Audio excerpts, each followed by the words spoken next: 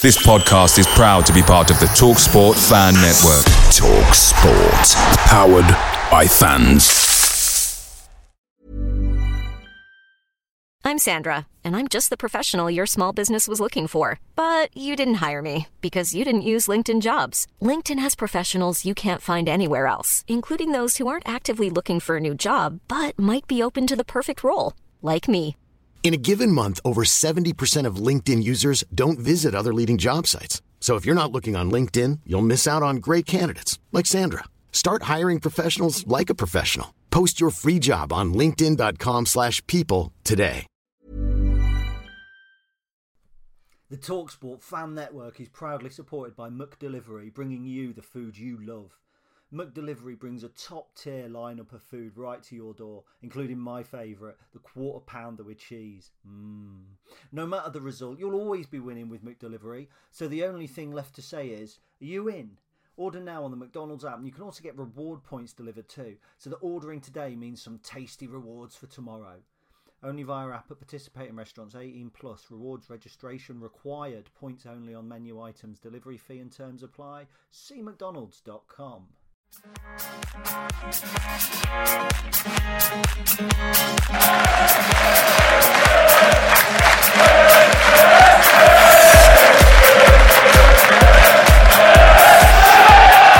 Hello everybody, and welcome to a very special episode of the Stacey West podcast. You might be noticing it sounds a little bit different, but that's because myself and Gary is with me. Hello. Yeah, there we go. We are sat in Michael Appleton's office, which is something I didn't think I'd be saying anytime soon, with Liam Scully. Hello. And with Mr. Clive Nates. How are we doing? I've been, yeah, bit cold still after spending an afternoon watching us at Sheffield United. Yeah. But hopefully you guys will help warm me up. Oh, well, it's not that time podcast. You might have misunderstood what we do here. I feel a bit bad now because I'm sat under the heater as well, which is quite nice. Yeah, so it's I say it's a special podcast really. We mentioned a while ago, we said we'd like to try and get Clive on, and Liam, who is making enough appearances to possibly be a new co-host at some point, has kindly agreed. So thank you for coming, Clive. We know it's quite tight when you get your time back in Lincoln, but it's really appreciated that you're here. So we just wanted to sort of really start off with kind of ease into a discussion really, but finding out a little bit more about we know about Clive Nates, the chairman. We know about Clive Nates, the investor in the club. A little bit more about Clive Nates, the person. So what was it that attracted you to Lincoln City in the first place, and your footballing history in general? And I think we were talking about Everton. I mean, obviously we know the Everton connections, yes. But kind of what appealed about the club once you were interested as well. Well, obviously, yeah, it was the Everton connection that got me to follow Lincoln City. And when I decided I wanted to invest in an English football club, Lincoln City was just the obvious choice. And I sent off that message to the club, asking to be put in touch with Bob. Gave Bob a call. He was funnily enough, in Cape Town at the time, and actually thought with the South African phoning up to say he wanted to invest in Lincoln City, that this potentially could be a prank call. But fortunately, he spoke to me. I came over for the first time in March 2015, spent a week here. I wasn't scared off by the fact that the first game I watched, we lost 2-0 at home to Welling. We were in the bottom four. Always remember Sam Delano York getting sent off right towards the end. And the following week, the Tuesday night, I went off to watch us draw 0-0 at Alfreton and stood on the terrace with about 100 of our fans. And I don't know, probably crazy because that appealed to me. Wow. I think that also that connection you got with the fans as well, and that kind of hints a little bit, I think, at Clive the person, is that you're often on the terraces or you're often seen kind of sat in the stands. Do you think that's kind of reflective of the style that you have as the chairman, is that you kind of have that connection with all areas of the club rather than an ivory tower pulling the strings? I think it's just firstly like to watch football. The way I am as a person, if I can avoid things, I'll avoid wearing a suit. Okay, so that makes it easier. When I go to away games, I don't have to put on a suit. I think there are a couple of times where I actually did go to away games and sat with the directors, and the thing that didn't appeal to me is that you're sitting with the home fans, you're near the home directors, and if we score, I like to get excited about it, and you can't really do that if you're sitting with the home fans. And yeah, football is all about emotion and getting excited about a game, and I think my choice would actually be to stand during a game. You know, if we go to away games and there's an option to stand, like there is at Wimbledon, I'd rather stand and watch the game. I think that fits with quite a few of our fans, but it causes it causes some issues at times, doesn't it? With standing and that sort of thing.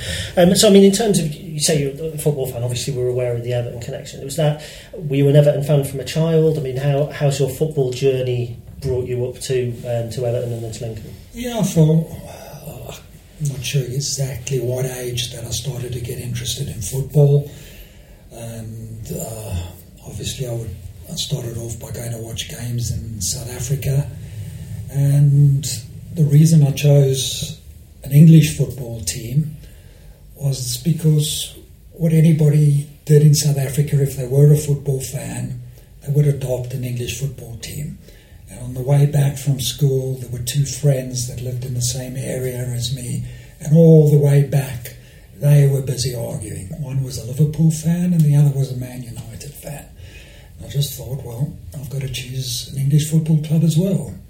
And my hero was Alan Ball, who was the youngest member of the 1966 World Cup winning team, and he played for Everton, so that became my club. That was actually one of the questions we had got as well, was which player, past or present, would you have been if you could have been? Would that have been Alan Ball? At that early age, yes. If you go a bit further down the road, I would have loved to have been Neville Southall. I like to play goalkeeper. I was never quite as good as Liam, but I love Neville Southall. Just the character and how he was just so dedicated to doing the best that he could possibly be. What about you, Liam? Who would you have been if you could have been anybody? My sins are I grew up on the Cop at Bramall Lane, and Alan Kelly was my hero. So yeah, as a goalkeeper, he was the one I certainly followed and spent a lot of my youth watching and trying to emulate on the park. Would you have been a keeper, Ben? It seems to have been a thing. I mean, I've got the figure for it now. If you stick me in the goal, I'll probably take most. Bit unfair to keepers. I'll take most of it up. Going down the Rosal Ruddock and the Neville Southall route. That sort of route. No, I don't know. I think it was growing up as a Lincoln fan with, as I'm sure a lot of people will probably pick up in a second, with a Man United shirt in his wardrobe as well. I did want to be Cantona. Everybody wanted to be Cantona, even if you were apart from Liverpool fans. Well, there you go. I didn't want to be Cantona. He played for Man United. Yeah, but when he left Man United, it was that. I don't know. He just had something. Even his film, Looking for Eric. I've admired that man. Yeah. I think I've got a bit of a man crush on him. I think that's why I've got the beard now, because I saw he had got one. He made it look cool. Admittedly, his isn't ginger. Yeah, you can't get away without giving us yours. No. I'm not sure who I would do. I'd probably pick somebody who played for Lincoln. I think we've got an emergency. I think I'd probably have picked Peter Gain. So okay. If it was a Lincoln player, I would have said Ainsworth. Cool. So we did put some questions out as well, Clive. Are you happy if I press on? Yeah, sure, absolutely. The people wanted to know, in your time at Lincoln, and we'll present squad aside because we don't want to be asking any kind of splitting questions, which player have you most enjoyed watching in the Lincoln shirt? I think it would probably be Reedy. I mean, he was something different. He was special, even with 3 kicks, trying to put off the opposing goalkeeper. And he was just a lovely person to have around, very easy to speak to, always a good word. Because he spoke quite highly of the club as well, didn't he? I think he did a podcast with Under the Cosh recently, and he spoke highly of the club. Brilliant listen, actually, that one. Before and after. Yeah, it was a fantastic listen. Didn't necessarily have some kind words about Glenn Tamplin, but... No, who would? So a bit good to see Reedy leave, or just natural progression? Yeah, I think we'd moved up to a level where, we probably needed better, to be absolutely honest, in League One. And, in order to bring in somebody like Tyler, Danny had to make that choice that really had to move on. Okay. That kind of transitions into my part 2, Ben. So are you happy with intro? Or I wanted to say, obviously, sort of moving into the next sort of set of questions, really. You've been recently quite outspoken on social media about the sort of trend, if you like, where the Premier League clubs and supporters, and particularly in the media that cover the Premier League, about the solution to the fixture congestion being to scrap replays and that sort of idea. I mean, obviously, as a club, we're recording this on the day that it's 3 years to the day since the Burnley game, and we wouldn't have gotten to that stage if it weren't for replays, and we wouldn't be in the position that we're in now, questionably, without that run. So when you look at the game as a whole, and looking at from the Premier League down to where we are, and further down the pyramid, what's your take on it? How do you feel the game is progressing? Where do you feel that it's going? Is it something that you're worried about? Is it something that you see the conversations happening at that higher level, and you think, well, we can't write off that bottom 90% of clubs. It's only from a media point of view, it seems like it's only the top 20 that matter. What's your, how do you feel about where the media's going and where the game's going? If I look back, I mean, obviously Everton became my team, but I think even before that, I fell in love with English football. The whole football pyramid. That's, what was exciting about English football. Everything was so organised. You had this history, and it wouldn't only be Everton I would be looking at. It would be all the divisions, the promotions and relegations, the second division, the third division, fourth division. It was all exciting for somebody, all those thousands of miles away. The cup competitions, the romance of those, the FA Cup in particular, that's what I think not only got me, but probably got most fans interested in English football. But it's probably, I would imagine, very, very different now. I think people from overseas are looking at only the Premier League and are probably choosing just one of the big six to support. And that's where the focus is. And I think also with all those big clubs being owned, I don't know, maybe it's strange to say, but by foreigners, many of which probably don't really care about the history of football in England. It's all about the team that they back. So, that's where the emphasis is. And I think even if you look right at the top at FIFA, I think it's all about money. And that's what's driving football. And the result of that is there are too many games, without a doubt. But it's too many games in Europe, which is then compromising the local cup competitions. And unfortunately, I don't see that changing. So, there are already plans to increase the number of games in Europe. And I think, firstly, that will probably mean an end to the League Cup. And probably it will ultimately lead to replays falling away, maybe even in the third and fourth rounds. I mean, it's interesting because the a lot of the conversation around it at the moment seems to be when people are saying, we need to scrap replays because we need the FA Cup starts in December, seems to be a lot of the talk about it. And it's like, well, yes, it probably does start in December, but it's the previous December for the smaller clubs that are going through the qualifying rounds. It just seems to be, everyone forgets that, League One, League Two, the National League Conference, I'm just slipping back into it there, but the National League and the lower echelons, if you like, they are irrelevant completely when some of the people are talking about it. And what I noticed when you were bringing it up on social media was that it was somebody like Gary Lineker, who is essentially an English football icon, was the person that was leading this charge, saying, we need to scrap replays and we need to have this conversation about not starting the competition in December. And it's like, well, it doesn't, and you know that, everybody knows that, so why are you peddling it? And it was frustrating for me, and I felt the frustration from yourself as well. Yeah, I mean, in particular, I think Jim White summed it up with his comment, everyone would be happy if we did away with replays. Everyone.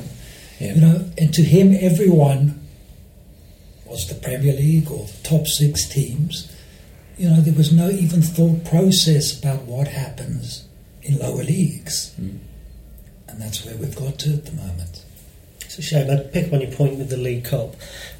Speaking from a fan point of view, I actually don't think it'd be that much of an issue if we lost the League Cup. Personally, I think the EFL trophy, leasing.com trophy, whichever, takes a lot of stick. But in terms of financial recompense, it's my understanding that the EFL trophy is probably more lucrative to clubs like Lincoln than the League Cup is, unless you progress through 6 or 7 rounds.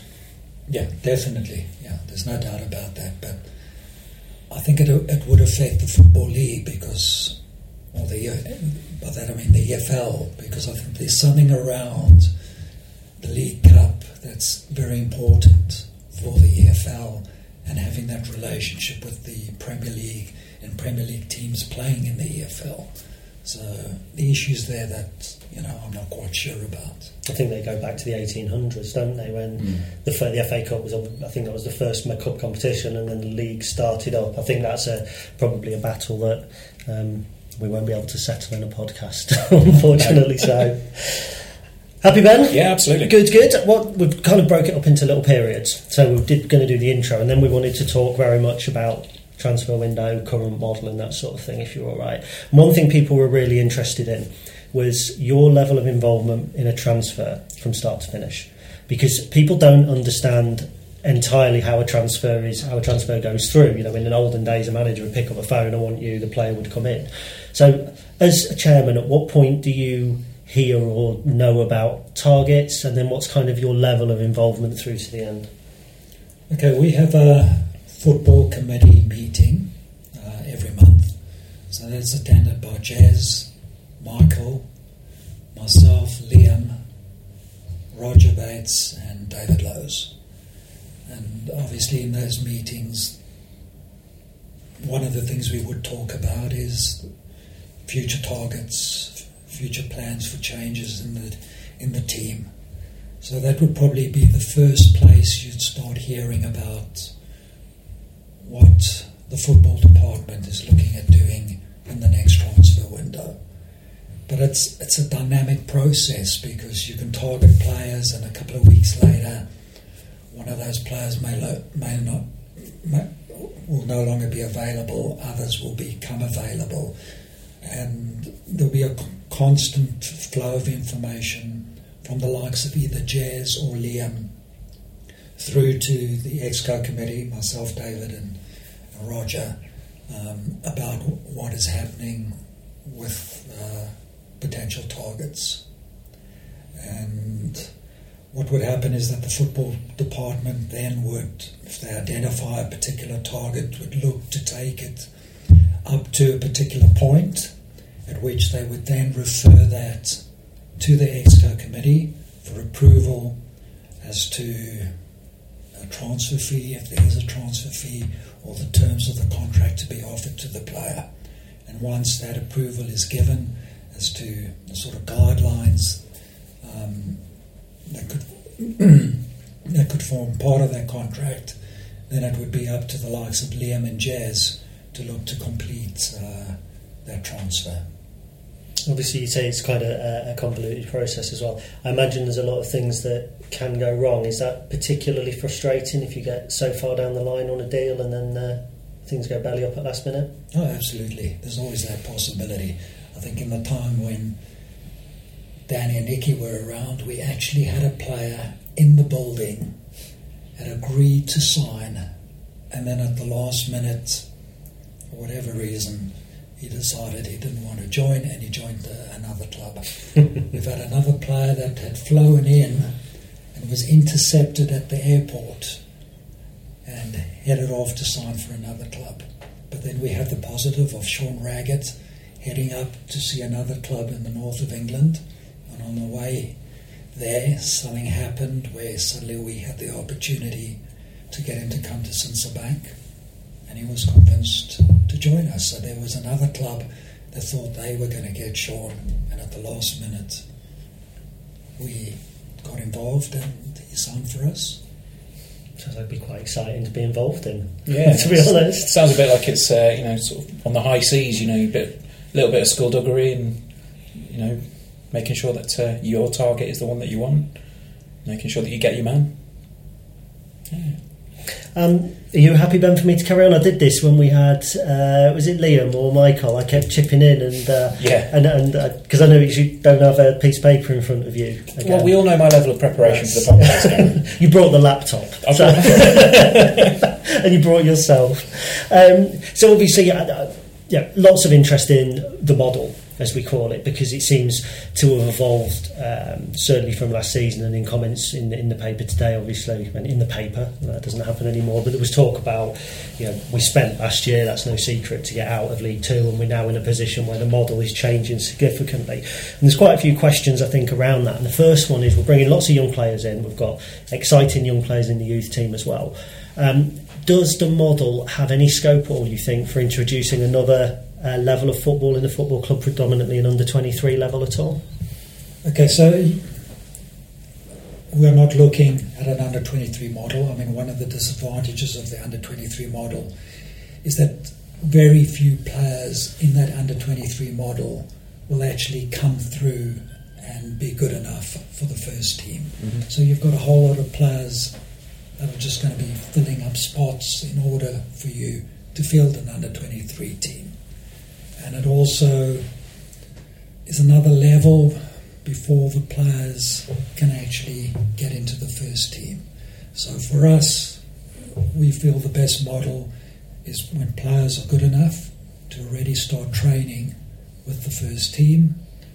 Also, there will be the possibility that we're looking at some sort of relationship with a team, a league below us, where we would be able to send out those players on loan for a period of time to help them develop. So that would be more the type of model that we would be looking at. That's quite interesting, because one of the questions was, is there an avenue that we might investigate where we look at a team a level or two lower, would probably be non-league. So that's something that the club would or is considering, is it? Yes, some early discussions have been held. We probably still need the academy to mature for another year or so before we're able to actually press the button on that. Okay, that's quite interesting. And moving forwards, obviously, the transfer policy over the summer, do you think that with hindsight what's happened, we would have looked to have been bringing younger players in and speeding the model up more under the old manager or new manager? I mean, the process started, with the likes of George and Jack coming in, but obviously those are not as young as the type of players that Michael has brought in, but it was certainly part of the model evolving from having older players that wouldn't have resale value. And that's the sort of model that we sold to Michael, and one of the attractions of bringing in a manager like Michael. Now, nobody said to him, you have to bring in players age 19 or 20 or whatever. That was the model, and if Michael had preferred, he could have brought in more players around the same age as, say, George or Jack. But this is his model as well, that he is looking to bring in players probably, a few years younger than had been brought in under the previous management team. Okay, and I think in the paper you said as well that things happened quite quickly over the winter window, and probably the level of incomings and outgoings was accelerated by unforeseen factors, players going out, etc. But genuinely, you feel that the progress over the summer is quicker than you imagined and more positive than some people are kind of commenting on social media? Oh, absolutely. I mean, we made a lot more progress than we thought we would, and maybe initially it has had some negative effect on results, but for the longer term and certainly looking into next season, the fact that we've done so much business in the January transfer window, I think sets us up better to go into next season. The interesting thing there is that when you use the word progress, talking about January, where there's a lot of negativity around certain sections, and I think to hear you say that there was progress made in January, it's quite reassuring, because I know that I'm looking at it, and I'm sure Gary is as well, that it is that longer term goal that's been trying to be achieved by the club at the minute. And I think everyone said we don't want to necessarily bring in results too much, but we've got one eye on being in League One again next season. And I think in terms of the development of the club, I think you've got it spot on when you say about. I mean, the priority for this season was consolidation. Mm-hmm. I mean, Danny might not have wanted to use that word, but that was the priority. Mm-hmm. Sure, if we had been in a higher position, maybe the philosophy in January would have been different. But with us, I think, being so close to have secured that objective, the priority then turned towards putting us in the best position for next season. Mm-hmm. And it wasn't as if the board went and said to Michael, you've got to do this and that. Mm-hmm. I mean, things evolved. Michael was making the decisions. There was no pressure from the board to do anything other than the overall model, which is to move towards getting better value for players and having a model where we could generate profits from players, as many League One clubs do. You only have to have a look at what Oxford generated just before the end of the transfer window. Mm-hmm. And that's the model we're trying to move to. It's something that Michael did very successfully at Oxford. As a club, do you think there will be challenges, or certainly as a board rather, do you think there'll be challenges to that from certain sections of fans? Because obviously the Oxford model, the Peterborough model are both notable in the fact that players are making big money moves, but at the time that also attracts criticism, and I'd say rightly or wrongly, in my opinion wrongly, but that will then attract criticism for a lack of ambition. Do you think that's a challenge that the board are going to have to overcome should the model be successful when players start moving on? That's the reality. If I was a billionaire, or I had billionaire friends that came in, we wouldn't need to do that. But the reality is we have to. And without doing that, we can't hope to try and move on to the next level, which is still the ambition of the board of directors. To have 1 year of consolidation, and even if it's another year of consolidation, doesn't mean we've accepted that this club can't move on. We still very much believe that this is a once-in-a-lifetime opportunity for the club. Getting Danny and Nicky in, what they produced, the FA Cup run, the ability to generate all that money that built or funded the EPC, everything that has happened, 3 trophies in 3 seasons, the increase in average attendance from 2.5 to over 9,000. Without all those things being in place, we would have to settle just to maybe being like so many of the other clubs in either League 2 or League 1. But we still want to try and do the best we can, try and take the club as far as we possibly can. A lot of challenges, lot of things that need to happen, but that's still the ambition. Obviously, you, in terms of the model, that kind of started as well with players moving on. You've said that one transfer in particular, kind of took the club by surprise. But even though in the age of undisclosed fees, I'm assuming that some of those transfers were lucrative enough to help boost next season's budget and help us achieve consolidation. From that point of view, from a financial point of view, and again, that wasn't the target that we set, Michael, but the way it turned out, from a financial point of view, we had a very successful transfer window. Excellent. Yeah. I think that's succinct. Yeah. I did want to say, just to touch on the transfer that Gary's referring to there. I mean, you say it came as a surprise to the club, with the fact that Toff moved on. In what sense was it a surprise? I know it's going to be a difficult question to answer, but how were you expecting anything like that to happen, or? I suppose that there was always the possibility that it could happen to any of our players. I mean, and that's what the football department did. You know, they had to prepare ahead of the transfer window that any one of those players might have to move on for various reasons. So there were always contingencies in place if that should happen. And yes, Harry had done exceptionally well in League One.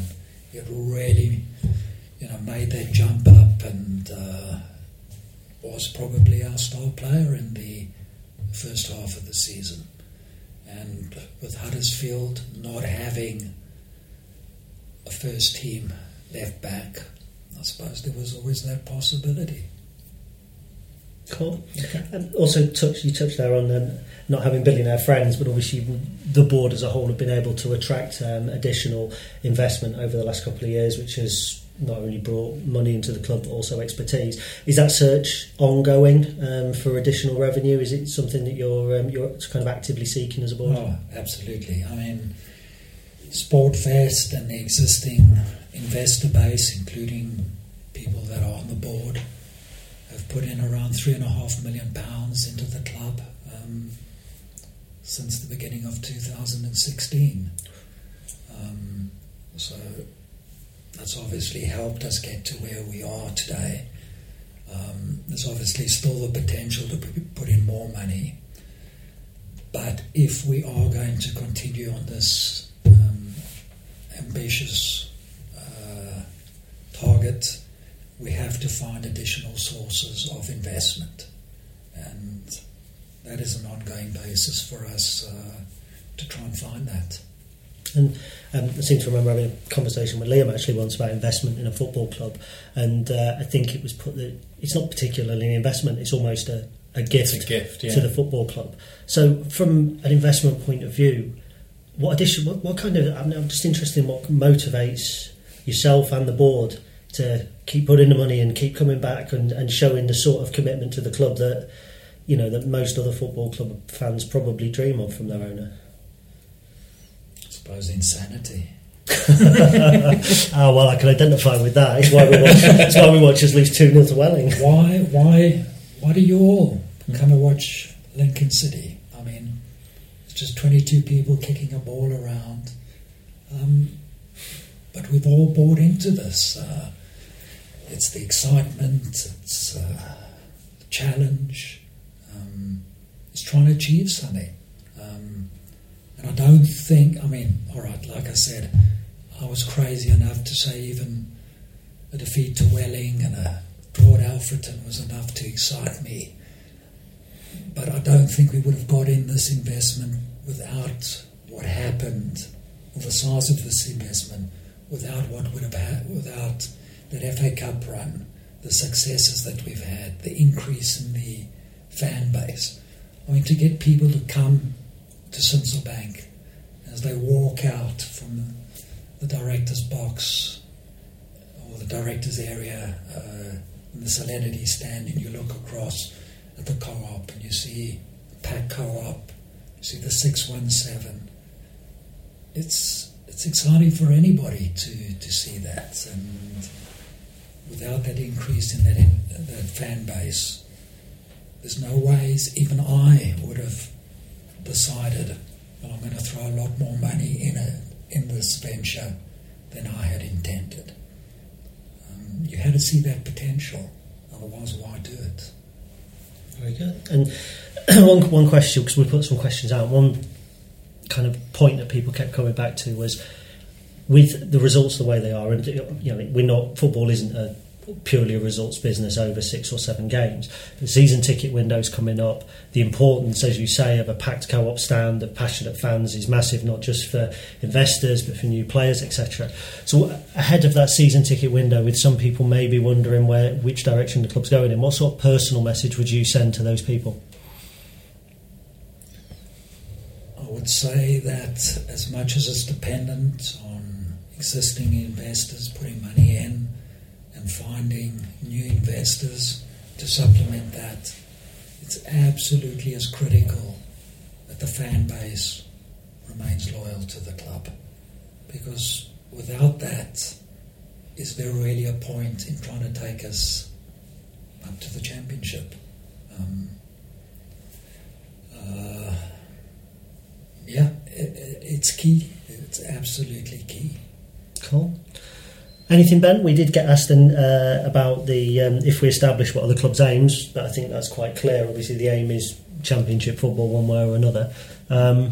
Anything before we move on to the ground, which the supporters board seem to have a question about every single time we meet? Liam, it'll probably be anything from you, Ben? And it's I think we've covered a lot of it. I think that the biggest thing for me is, as you say, it's probably going to come up more in the final little area, so I think we'll move on. Cool. So obviously we've recently had some tentative drawings go out for the Stacey West. They were for illustrative purposes only, but people started pulling the design apart, but we'll skip across that because it was quite clear.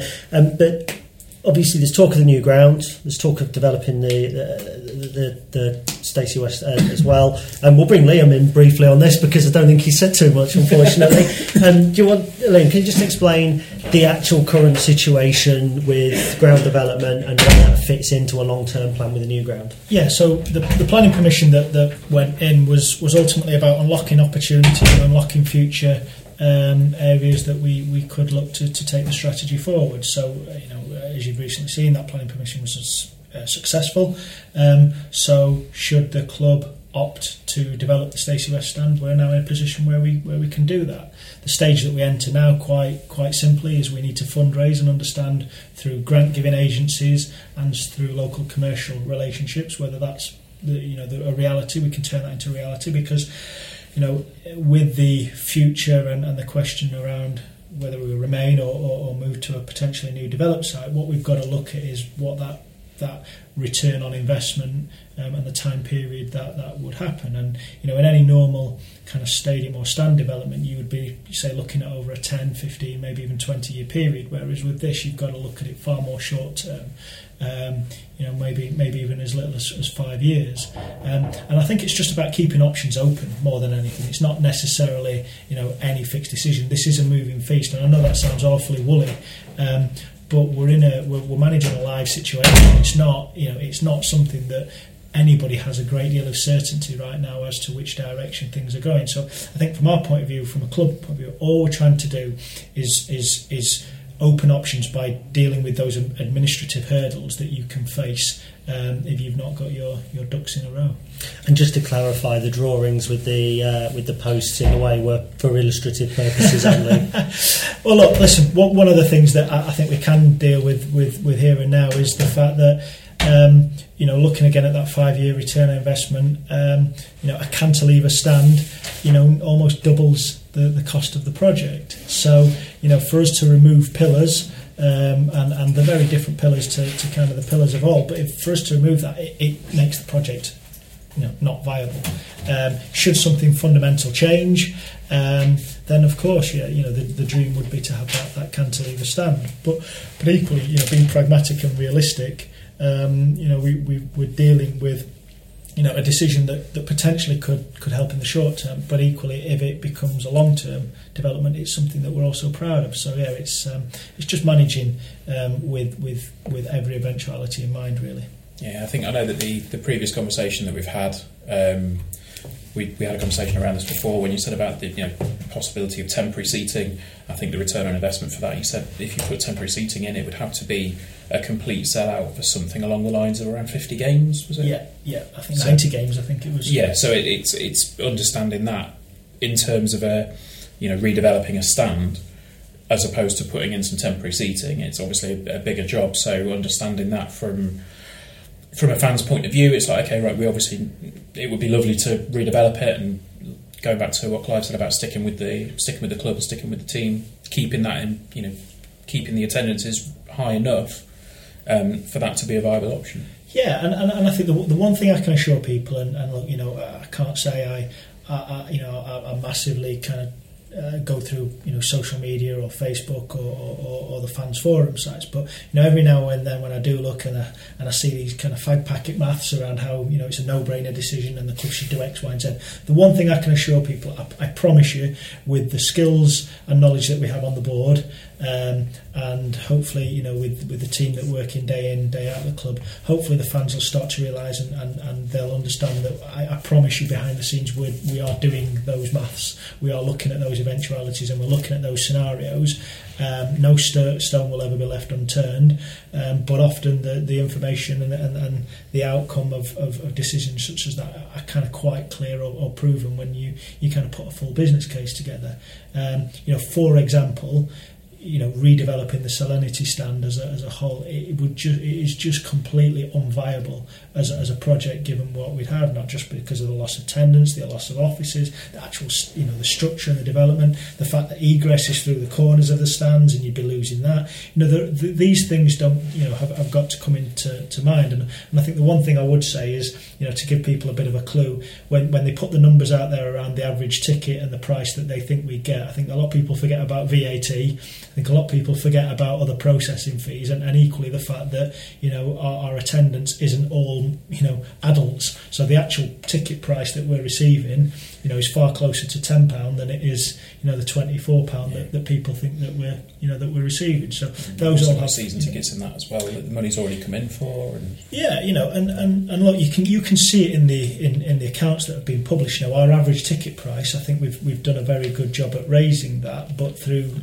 innovative and kind of creative strategies that don't mean the end user is paying more, but ultimately through things that we can do. It wasn't a particularly popular decision at the time, but again, moving the family stand area, the introduction of the Legends Lounge, because we have committed in the immediate to a single tier pricing policy. So, for example, if you sit in the middle on the halfway line of the co-op compared to lower block 1, you pay the same price, and you don't get that in many stadiums. We will, by that default, we will have one of the lowest ticket prices and one of the lowest highest ticket prices. But that's that's just part of our whole decision making and the makeup of our football club. And again, not to sound sycophantical or whatever with Clive in the room, but when we're making those decisions, they're the type of interventions. And Clive, as chairman, is always talking about how the fact that people that probably sit on the halfway line have been coming for a number of years, and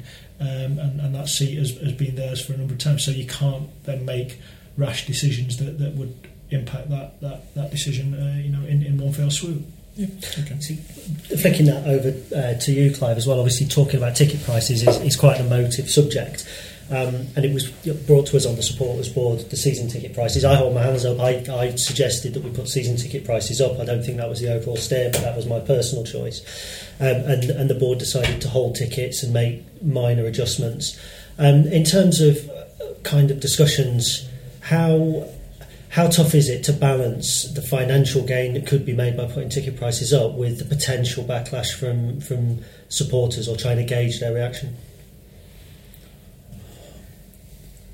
Look, it's almost like a last resort, putting prices up. Ideally, we would not want to do that, but like I said before, we don't have the money on our own to continue that journey without everybody playing a part. And it's the fan base, like I said, growing from 2.5 to 9,000, providing that funding, not only through attendances, but through the merchandise that they purchase. So all that plays a part in helping us maintain the momentum of the club, and it's trying to find that balance. And if anything, I'd like to think we err on the side of conservatism in passing that on to our fan base. And we just obviously discussed with Liam about kind of it still being, a new stadium is still on the cards, but not kind of swinging either way. Is that, first of all, is it a question that kind of either of you get sick of answering, because it seems to be all the time? But in terms of going to the Championship, do you think an increase in capacity is going to be a necessity rather than a choice that's made? Well, initially, you would hope that through the expansion of the Stacey West, that at least initially would provide you, with enough room to see you through, hopefully, those initial years in the Championship. If the club was able to establish itself in the Championship, we still have this wonderful fan base that we have, that could then lead to another decision about what we do here. Again, at that point, it would depend on whether we have any further clarity on the Western Growth Corridor.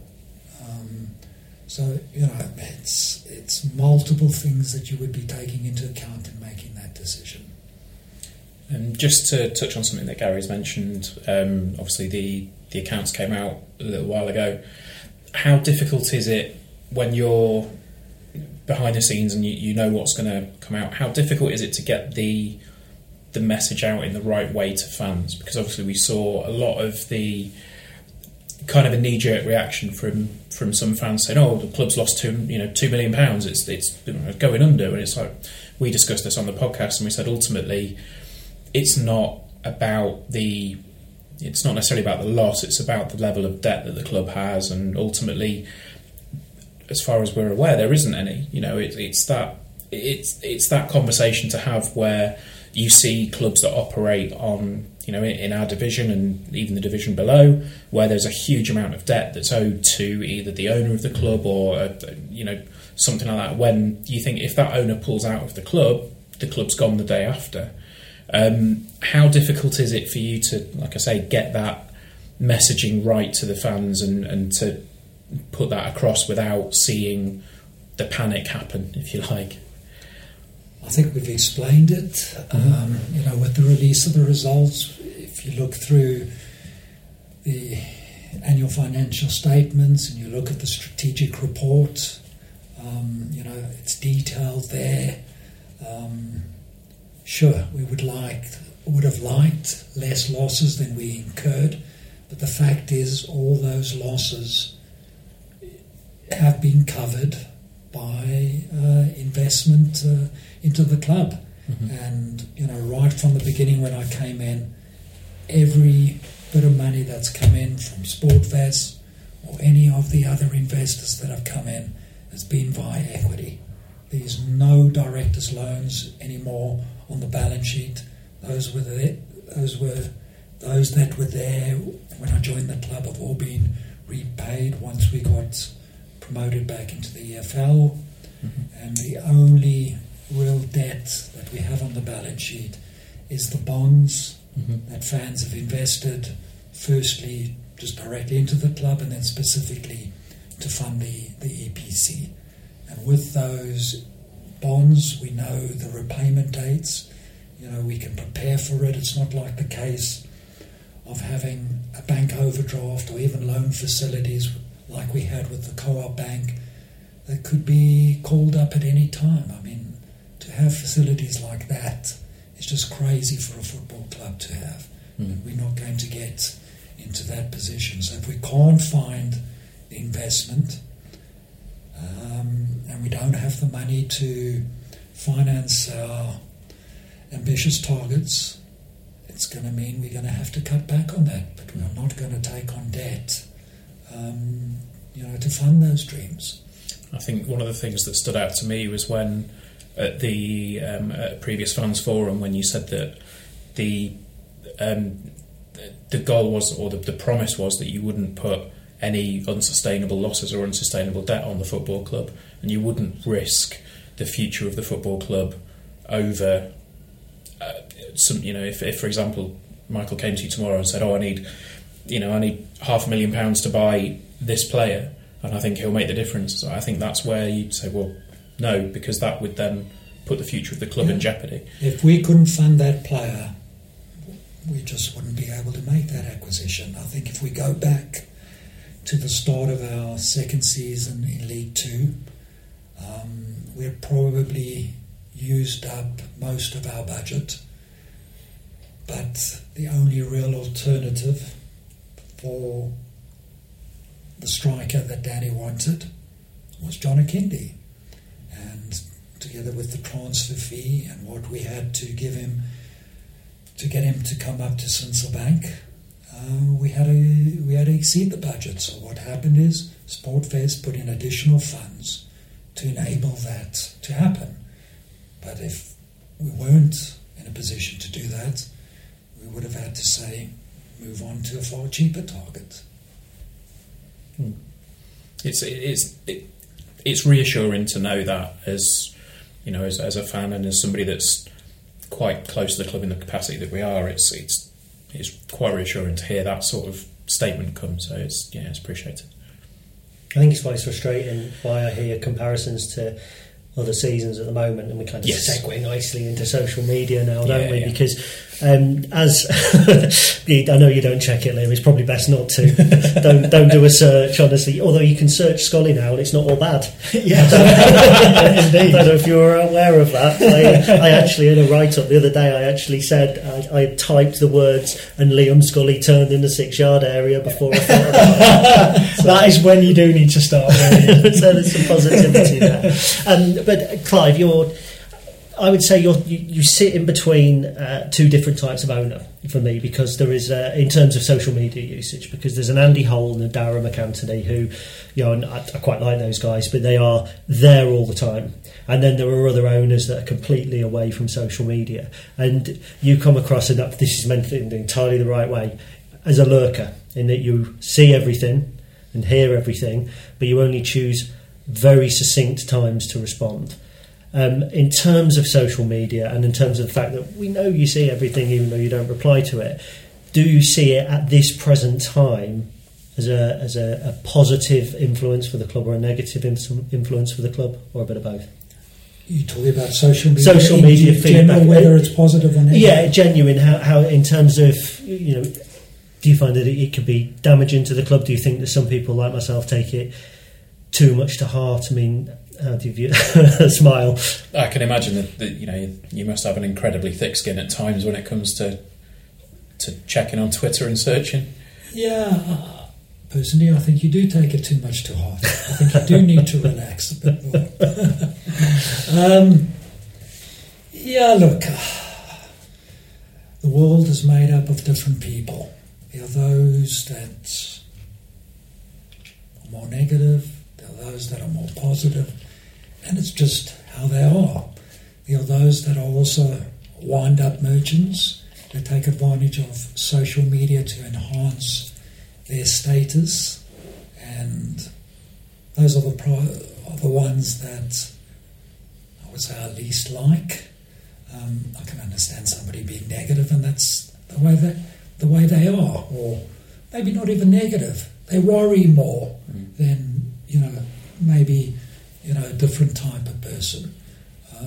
So you can understand that. And what I always find quite interesting, and why I maybe don't have to come on very often, is that if somebody puts out a negative comment, it normally turns out to be the longest thread, because there are so many people coming on to actually give the other side of that negative comment, which I actually find extremely positive. Yeah, I've probably come on a bit more than normal in recent weeks or months, but I think it's more important when the club is maybe going through, a more difficult period or a different period that we've had over the last 3 years. I think we've all got to be a lot more visible, and it's something that we've discussed at the last ExCo meeting. We need to be out there. We need to be explaining. I think we've got to, fill that void that's out there. People don't understand the direction that we're going in. It's interesting because obviously I saw an exchange about certainly results in the short term and football being a results business, and you referenced your kind of previous business and how football was much more about investment as well. Do you think that's a message that is kind of really important to hammer home, because it's not something that people talk about it being a results business, but you kind of flipped that on its side? And for people that didn't hear that, do you just want to kind of clarify how you approached that, for instance? Yeah, Liam will know. I mean, there's one thing that blows my mind, that statement in football, results end off. When? 1 game, 5 games, 10 games? It's just far too simplistic to do that. And, at various times on Twitter or on that occasion on Facebook, I've given examples, the likes of Alex Ferguson, 4th season, and he went through an 11-game run without a win. And that was after major signings that summer: Neil Webb, Mike Phelan, Gary Pallister, Paul Ince. He had gone out and spent money, and somebody that turned out to be the most successful manager in English football history went through 11 games without a win to see Manchester United in 17th place in February. And I still can't believe that the board didn't fire him. But what happened? He was a few months away from winning his first trophy, FA Cup. I think the next season was the Cup Winners' Cup. And not long after came league title after league title. Howard Kendall is another example I gave, the most successful Everton manager. 2.5 years into his reign, Everton had gone through a month of December where they hadn't scored a goal. Last game in December, they lost 3-0 to Wolverhampton Wanderers, who picked up their first home win of the season. 3-0.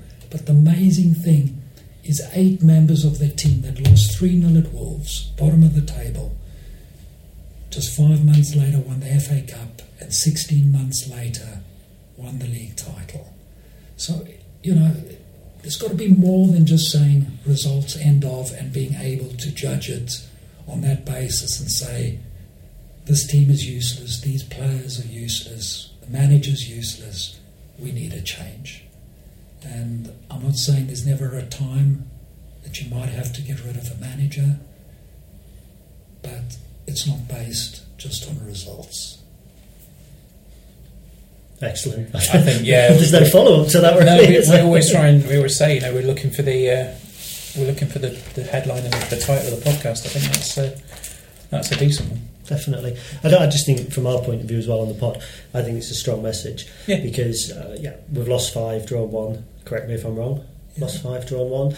But I actually don't think the football's been that bad in some of the games. We were talking off air beforehand, and we know the Portsmouth game wasn't great. But we switch over to the Accrington game, and under difficult conditions, we've scored 3 away from home. I just think, that's a million miles away from Welling when we lost 2-0, isn't it? Yeah.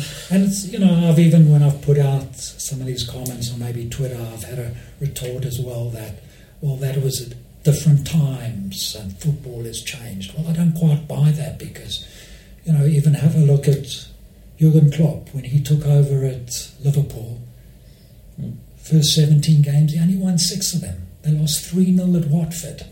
It takes time. Guardiola went through a 6-game run where he didn't win a game at Man City in his first season. With all the tens of millions backing that club, he needed time to put things in place. Daniel Farke at Norwich City, first season, 16th place, Norwich fans calling for his head. They'd finished 8th the previous season. He even got off to a poor start in his second season and yet ran away with the league title. You just need to look behind the scenes what's happening, and if you see the change taking place that you want, you've got to give that manager time. Graham Taylor wouldn't have ever produced that title-winning team if the board at that time had looked at his performance in his first 2 seasons. So I think that's interesting as well, because the point there that you've made is if you see behind the scenes things are going well, and I think a lot of fans probably don't see that, and I would hope that's a message that they take away, that from a board point of view, from the chairman's point of view, in actual fact things are happening correctly, things are happening and developing at a good pace behind the scenes. You're happy with it, but that's not something that people see every day, unfortunately. So I think that's quite a strong message. Yeah, absolutely. So, anything more on social media, Ben? Liam's just smiling away with social media. No, it's obviously I mean, we're discussing this after quite a serious thing that's happened in the news with regards to social media. It was at this point that Ben went into a bit of a ramble. I don't know whether that was reciprocated at board level or whether the discussions were had afterwards, but this year it seems like lessons have been learned, and I think that's from my point of view, and particularly from others, it's learning that the lessons, understanding that lessons have been learned by the club, which kind of then tries to dampen down the immediate negative wave, if that makes sense. Sorry, you've lost me. Sorry, was that an analogy? Yeah, sorry. At least it's not an analogy. Do you know what? I don't know if that's a question, a statement. No, my head hurts. Clive, what's your favourite cheese? You know what I mean? It's God, is that from Jack Mulhall? I'll probably edit some of that out. I went off on a bit. No, but it's learning to acknowledge when the club make the mistakes and getting the balance right to negate the level of... Liam doesn't come in the morning. I don't wake up in the morning and say, how can I piss off our fan base? All right? Nobody does that. I mean, every decision we make, I promise you, is with the intention of doing it in the best interests of the club. Mm-hmm. And sometimes we get it wrong. One of the recent ones was when we initially decided we were going to play the third kid, just discussing that, against Peterborough. Right, there were good intentions, but those that made the decision didn't see the consequences. So as soon as it comes out, didn't see that, let's unravel that. But it wasn't, to hurt the club or, make the fans angry. It was good intentions. There was another one a couple of seasons back. We played Sheffield Wednesday in a friendly. And all right, there was a hullabaloo about us closing off the Serenity to our fans. And then there was also another incident which, we had to suddenly close off ticket sales for that game at 12 o'clock on the Thursday or something. The reaction from some fans as to how negative it was. Now, it wasn't Liam waking up that morning and saying, how can I piss off our fan base today? Let me do this. All right, there was the police coming and saying, you will do that because Donald Trump is arriving. Our forces have to be, moved out to look at something else. This happens. You can't always go out and explain exactly why a decision is made. But all I can assure you is nobody is trying to do anything that's negative for our fan base. Sometimes decisions just have to be made with broader interests in play. Well, there's my headline. Liam doesn't go to piss off fans every day. Do you know what, Liam? That's a positive, isn't it? Look, I'm not sure everybody out there would actually believe that story. I was going to say, I'm not 100% sure on that. Look, listen, it's an occupational hazard, I think, at times. But I've said, we've spoken, Gary, in the supporters board, and we've been, off air, that I genuinely think, and if the fans have the information that we have to that we have to hand, and as part of the considerations we have at our decision making, I think 90% of the fans would agree with the decisions that we make at the times. There's always going to be those subjective decisions and those ones that sit right on the cusp. But yeah, just to echo what Clive said, we genuinely try and make, it's always for the best interest of the football club.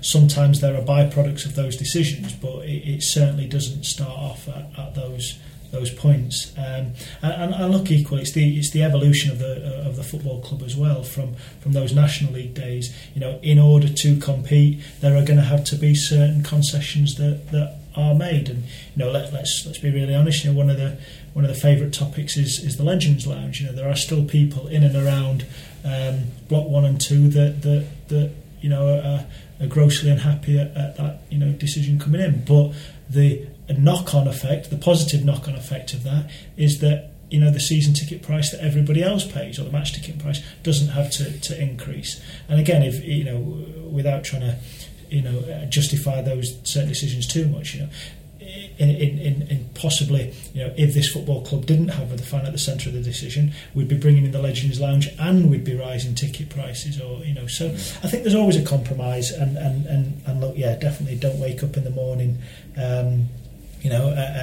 aiming to upset people. I accept that I do sometimes, but hopefully you guys have known me, seen my work nearly 3 years now, with that if we do make mistakes, or if we do things get things wrong, we'll always try and be objective and reflect and try and improve them for the year after. And hopefully the season ticket window 1 is an example of that, and hopefully there are many other examples over the last 2.5 years.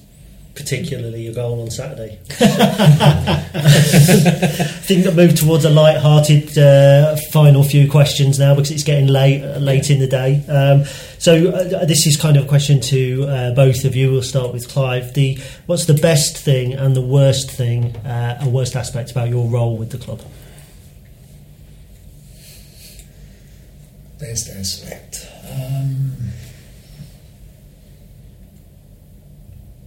The success we've achieved, the memories that will last forever, and it's Nathan Arnold's goal in a replay against Ipswich. That will just be one of the most amazing moments in my life. Being at MK Dons when we won 2-0 to essentially wrap up the League 2 title. I wasn't here for the Burnley game, but watching it at home with my family, a lot of friends, and seeing Sean Raggett's goal go in. Even if I get no money out from that investment, I think the memories that I've got in return for that, I would absolutely do it all over again. Which was the better memory, Nathan Arnold's goal or Sean Raggett's goal? The thing about Nathan Arnold's goal, it's the way it happened, I think. As he went round the keeper, time almost stopped. It's like it went. I remember it going through my mind, we're going to do it. And then it happened. And I think it was early in the process. There weren't, at that point, maybe the expectations that had built up subsequently. It was still so new to us. And I don't think very many of us thought we were going to beat Ipswich in a replay, that maybe we had missed out on the opportunity in the first game. Yeah, I think I was. I've sort of made no bones about it, but that was the first match that I'd been to in quite a while, for sort of some personal reasons, and what you've described is exactly what happened. We were sat on the second row of the co-op, and after that goal was scored, I suddenly found myself in a massive huddle of people at the barrier to the co-op, celebrating with the players and the fans that had swarmed forward with it. And I just thought, how have I managed to get here? And I spoke to my friends afterwards and went, Ben, I have never seen you move that fast in all the time I've known you. because I think I basically just jumped over the seats in front and just ran, and it cemented everything. Really, it was that's by far the moment for me, I think. And if you had to choose between the two goals, it's Arnold's every day. Nathan's every day. Yeah, I told Nathan the other week as well, and he was asked to pick between Gateshead and the Ipswich game. And for me, I don't think there's a choice there. The Gateshead goal was important when we were going up, but that moment, and I know we're talking about Burnley today, and I don't like always living in the past because the football club moves forward, and I said to that effect, but there are certain memories that once a year I don't mind seeing on my feed. Yeah, and I think that was it. Absolutely. Did we? Was anything that you don't particularly enjoy about your role, Clive? Working with Liam, for example. That's uncalled for. Well, you've got to work with me. That's uncalled for. We can do a one-man podcast, Liam, next time if you want. Well, what would we do without a laptop? Well, there you go. You see, I bring the tech. I've got one. I mean, and I've got one of these things as well. But just to say, as long as I don't have to mix anything. Yeah, I mean, the negative with Liam is, I mean, there are times when we could speak 10 times a day. Yeah. You know, I could be having dinner, the phone rings, and the family will say, Liam. And 9 times out of 10, they're probably right. You know, we've had a lot of good times on the field over the period I've been here, but there have been a lot of things that have happened behind the scenes that have been a battle to get to where we are today. And that, without a doubt, has probably been the most difficult, to have got the club on, you know, to where it is today. And at times there have been arguments and what have you, and disagreements. But that's just life. That's business. You know, I had all those in my business years. What I didn't expect was maybe to have that coming into the football club, because I certainly did not come in with any intention to be chairman or to have the involvement that I did. All I wanted was to enjoy something I love very much. Wonderful. Liam, best and worst things out your... Listen, I'm very lucky to work in such a, you know, in an industry, you know, in my 17 and a half years of working life, I've spent, you know, 16 and a half of them working in football, and I'm very fortunate, you know, and you know, every day when I get up to work, I genuinely look forward to coming to work for that reasons. I think being honest, and I think a lot of people would say this, you know, frankly the bullshit of the industry at times can wear you down, and you know, some of the things that go on behind the scenes, you know, the fact that failure pays at times, and players and agents and whatever else not, you know, I think that can be galling at times, and you always enter, you know, this world with the very best intentions, and you have to, frankly you have to sometimes compromise, or else you won't be able to get certain things done. So, you know, I think sometimes, you know, I think that certainly stings when you're looking at something that you would possibly deemed as not being successful, and you financially that's costing more than you'd pay a member of staff a year for you know, 60 hours a week, 52 days, you know, days in 52 weeks a year. So, you know, there are elements of that, but that comes as a byproduct of the industry that we're in. So, you know, you have to be accepting of that. But equally, the memories that it creates, and you know, without sounding all corny about this, you know, when you're out in the fan zone, or when you're speaking to the fans, some of the memories and those experiences, and what the football club means to people. You know, one thing that I'd like to think that we're reasonably good at doing here is picking up on the positives on social media, where people have, are either having a tough time or maybe lost a family member, and there's, you know, we can organise a tour to the training ground, or we can, you know, bring someone in the dressing rooms, and it's a relatively, well, let's be honest, it's for us who work in this down, it's a reasonably simple thing to do, but it can make the world of difference to somebody, and it can even make their, you know, their week, their year, their month, whatever it may be. So I think we're very lucky to work in an industry that can do that. But in terms of standout moments, sadly, you know, obviously I joined after the National League and the FA Cup, but watching on from afar, it was great to see. For me, you know, I turned around at Wembley, and there's 27,000 Lincoln City fans, and there's Dawn Cousins, who's been here for 35 years, crying her eyes out. Mark Broughton, an associate director, he's a big bugger. You won't mess with him, and he's sobbing like, probably shouldn't say this, but he's sobbing like a little baby, and that's what the football club means to people. And I think that's the one thing that, when we get into our spreadsheets and looking at our data, that's the one thing that always anchors you and comes back to it. The fact that this is a game, it's a human. The human touch to the industry that we're in is fantastic, and I think that's going back to the negative. I think that's what the reason why it frustrates you so much, and that you see people putting their heart and soul and hard-earned cash into things. So it's always that balance. But hopefully, whatever my tenure is at this football club, hopefully at the end of it, people think that I've hopefully done them proud, and we've all been on it together and got more things right than wrong. Wonderful, thank you very much. Anything more from you, Ben? I don't think so. I mean, we didn't find out what Clive's favourite cheese was. We didn't, did we? I don't like cheese. Doesn't like cheese, there we go. Exclusive. What about sandwich? Crisp flavours was the other one, yeah, wasn't crisp flavours as well. Crisps, this is what we have to put up with. Yeah. Sean Simons, or Simons, I think it is. Every time we get anybody, ask him what his favourite flavour of crisps is. Yeah. Honestly, we say he wants to start a tuck shop, but I'll blow people's minds. It's the way I am, plain crisps. Can't argue with it. It was all we used to have growing up because we were too poor to have anything else.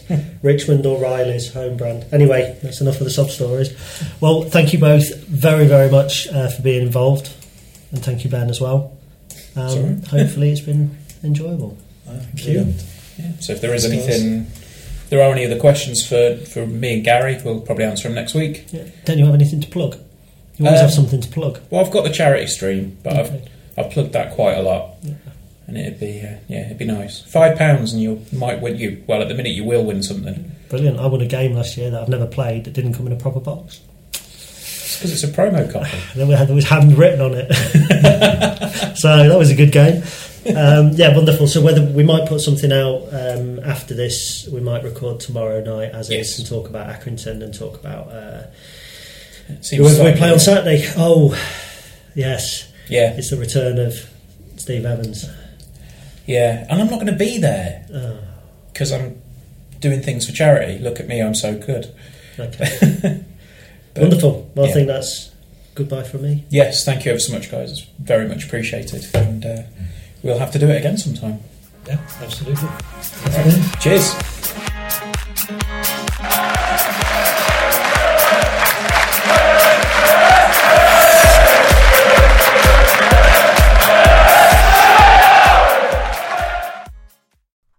It's the 90th minute and all your mates around watching the Imps on iFollow. You've got your McNugget share boxes on the go. Your mate's already got booked for double dipping, but then you steal the last nugget, snatching all 3 points. Perfect. Order McDelivery now on the McDonald's app. You in? At participating restaurants, 18 plus, serving times, delivery fee and terms apply. See mcdonalds.com. Okay, I have 2 new obsessions that I need to share with you. Impress No Glue Press-On Manis and Impress Press-On Falsies Lashes. Trust me, these are getting ready game changers. Both require no glue, so there is no damage to your natural nails and lashes, no mess, and no annoying dry times. Just one step and you're done. Boom. Instant glam. Visit impressbeauty.com/presson and use code PRESSON25 at checkout for 25% off Impress Manicure and Press-On Falsies. This podcast is proud to be part of the TalkSport Fan Network. TalkSport. Powered by fans.